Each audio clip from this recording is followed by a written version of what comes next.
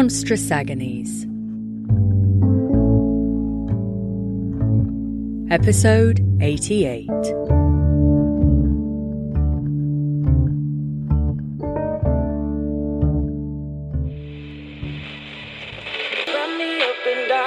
Stormont won't be coming back. Yes, 60 at 77.85.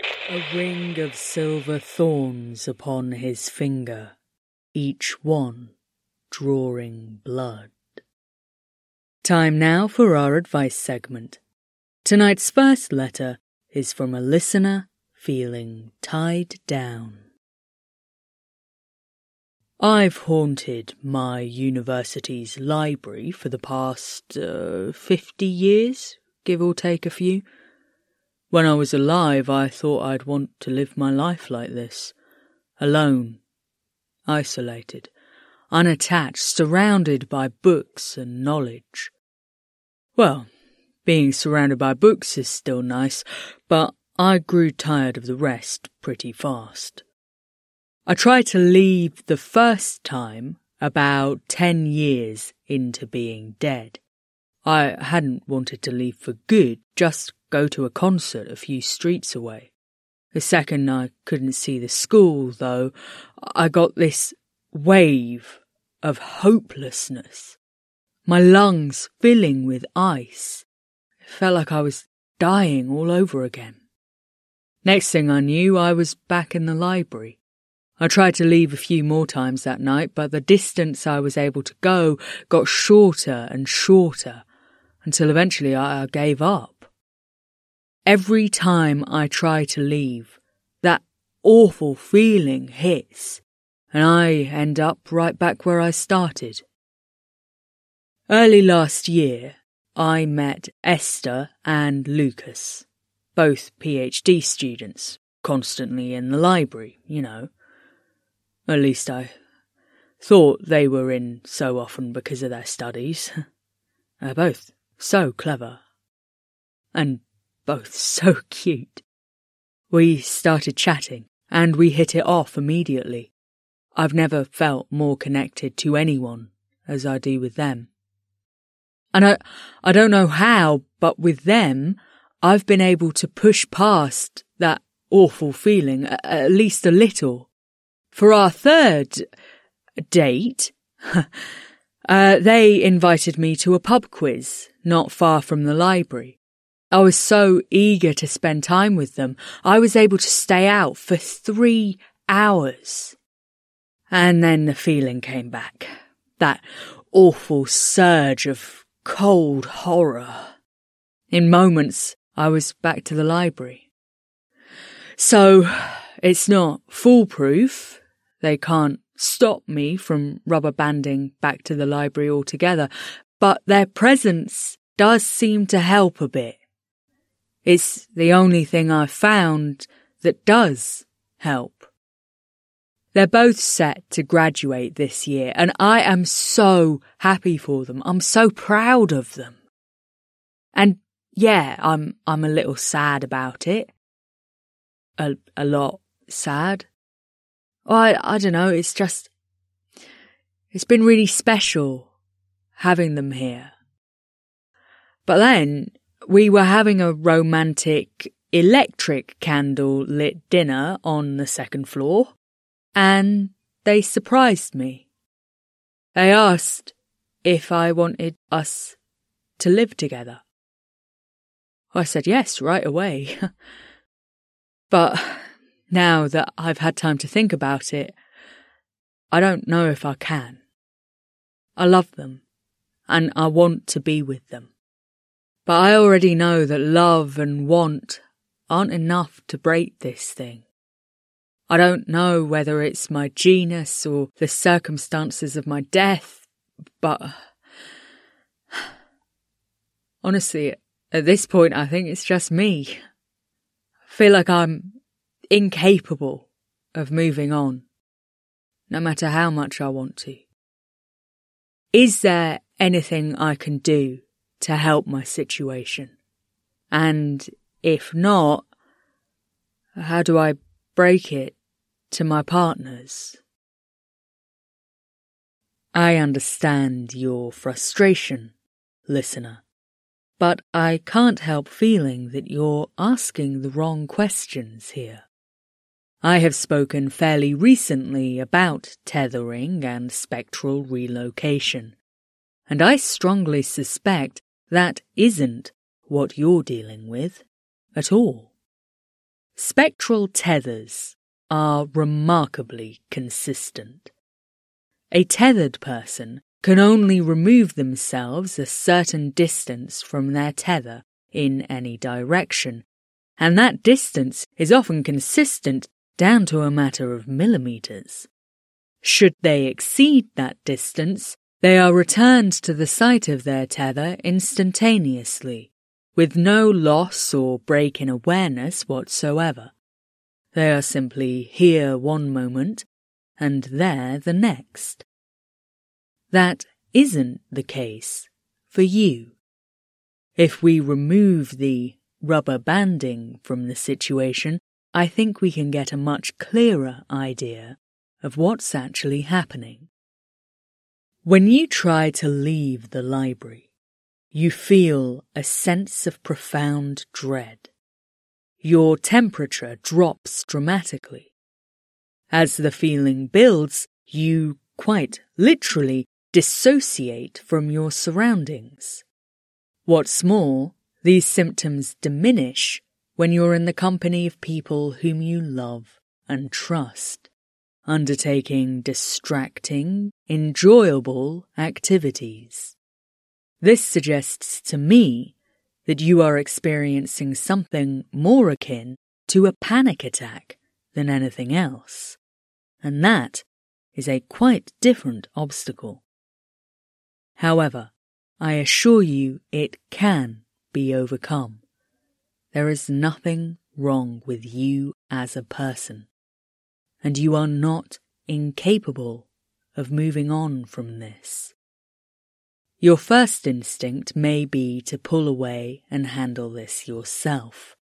You say you always wanted to live not just a quiet life, but an isolated one, alone and unattached.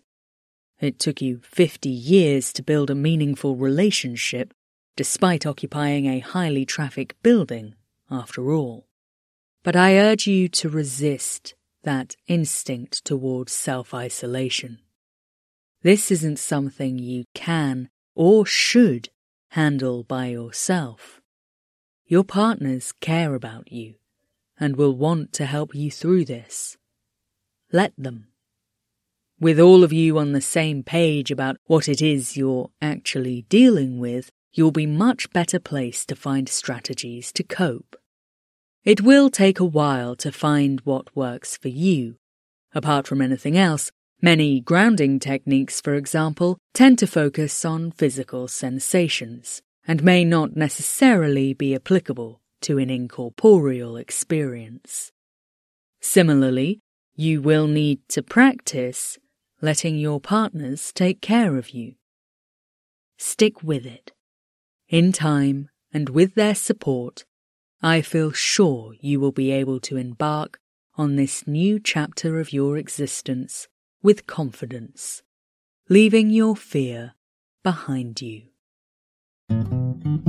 In association with Siren Zone, personal lubricants for aquatic adventures, made with 100% organic hagfish slime. Siren Zone, for when wet's not wet enough. Proud members of the Nightfolk Network. Next tonight, a listener trying to handle rejection. I suppose I better start like a bad date, with more about me. I'm a member of a somatically unstable psychoreactive genus. Like those spooky types who pop up as whatever scares your pants off best. Only I've got the other end of the stick. Or rather, I've got a different stick entirely. I'm what you want most. Your heart's desire, plucked straight from the hindbrain and hormones. In a lot of ways, that's made me very lucky. Privately, I've often wondered whether it's because not too many people get hot and bothered about failures, do they? But regardless of how, I'm more than comfortable. I'm happy. I've got the dosh to keep me in isopod teddies and nail polish, and my clients are as nice a bunch of little rascals as were ever attracted to the anatomically improbable. But there's one thing that does bother me, and that I can't really talk about, not even with other creatures like me. I don't just mean my genus. I mean others who were created. I met a few other creations online. We get together sometimes and let our hair down. If we need an excuse, we say we're making up for lost birthdays or celebrating knowing your purpose in life. Nobody creates an entity without a reason, you see. Whether that's sorting the townsfolk out so the doctor can get on with his bubbling liquids, or as a live-in living embodiment of one's deepest desires, for example. And that's wonderful, to know that you have a role and you fill it. I imagine that's wonderful. Because, you see, I know exactly what I was made for, who I was made for, but he doesn't want me. The practitioner who rustled me up thought he was getting a classical avatar of lust. Horns, a tail, a bosom from the Dairy Council's wildest imaginings, maybe a whip and a naughty glint in the eye to keep things interesting. But instead he got what he actually wanted. The poor repressed sod. I appeared with nary a bosom in sight. Not a gender, even, and thank God for that, they seem like trouble. Plus a bit of the old scale, frill and tendril, nothing new to you or me, but if you're expecting a cheerleader painted red and you get the old one's pin-up, I can understand being a bit taken aback. What I can't understand is running and never coming back. And he never has. I've tried to connect, get a drink and talk it over, but nothing doing. There's one person in the world whose heart's desire I ontologically am. And he won't even look me in the eye. And, well, you start to wonder, don't you? If they don't want me, who will? Besides which, if I've been created out of someone's desire, if I'm so directly from him in that way, what's in me that's me? And what's him? I'm not one for bad breakups or long goodbyes. But this is different. It's harder. I don't know what to do to feel like I'm not actually a failure after all. So please, anything you can tell me, I'll love you for it. You needn't go that far, listener. I'll tell you for free. Your creator is not capable of being the person you want him to be. Difficult as it is, you need to find a way to lay to rest your hopes and expectations around his behaviour and move on with your life on your own terms. You were brought into the world by a man too immature to understand his own desires and too selfish to take responsibility for his creation. You say you don't understand why he ran away. I'm afraid the answer is depressingly mundane. He ran away because he saw himself in you and got scared. I want to stress that this is his problem, not yours. His reaction says nothing at all about who you are, what you're capable of, or how much you deserve to be respected, loved, and cherished. You ask how much of you is him and how much is you. Please, don't give that kind of subpar, pseudo-philosophical nonsense the time of day. It's all you, listener. You are your own person, utterly and entirely distinct from your creator. By all means, take the time to acknowledge your feelings about your creator's behavior. Talking to your friends would be a good step in that direction. You may be surprised how many of them can relate, whether they were created or not. Your creator rejected you, and that's awful. That was awful of him. Fortunately, the world is simply brimming with people who will not only be very glad for the chance to love you, but who, unlike him, are actually able to do so, and do it well. Put this man behind you and try to move on. You deserve so much better. The Nightfolk Network, broadcasting all the time for all time. That's all for our advice segment. Up next, with recent breakthroughs in our understanding of genetics, we discuss the magic of seventh sons. Michael Flatley. Sci-fi multiverse. Rubbish and disgusting material.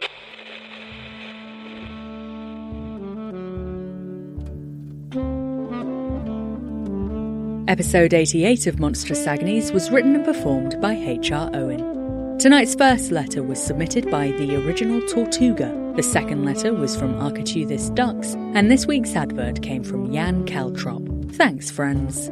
If you're enjoying the programme, please consider signing up for a monthly pledge at patreon.com/monstrousagonies or make a one-off donation at ko-fi.com/HROwen. You can also help us grow our audience by sharing with your friends and familiars and following us on Tumblr at Monstrous Agonies and on Twitter at monstrous_pod. This podcast is distributed under a Creative Commons Attribution Non-Commercial Share-alike 4.0 international license. The theme tune is Dakota by Unheard Music Concepts. Thanks for listening, and remember, the real monsters are the friends we made on the way.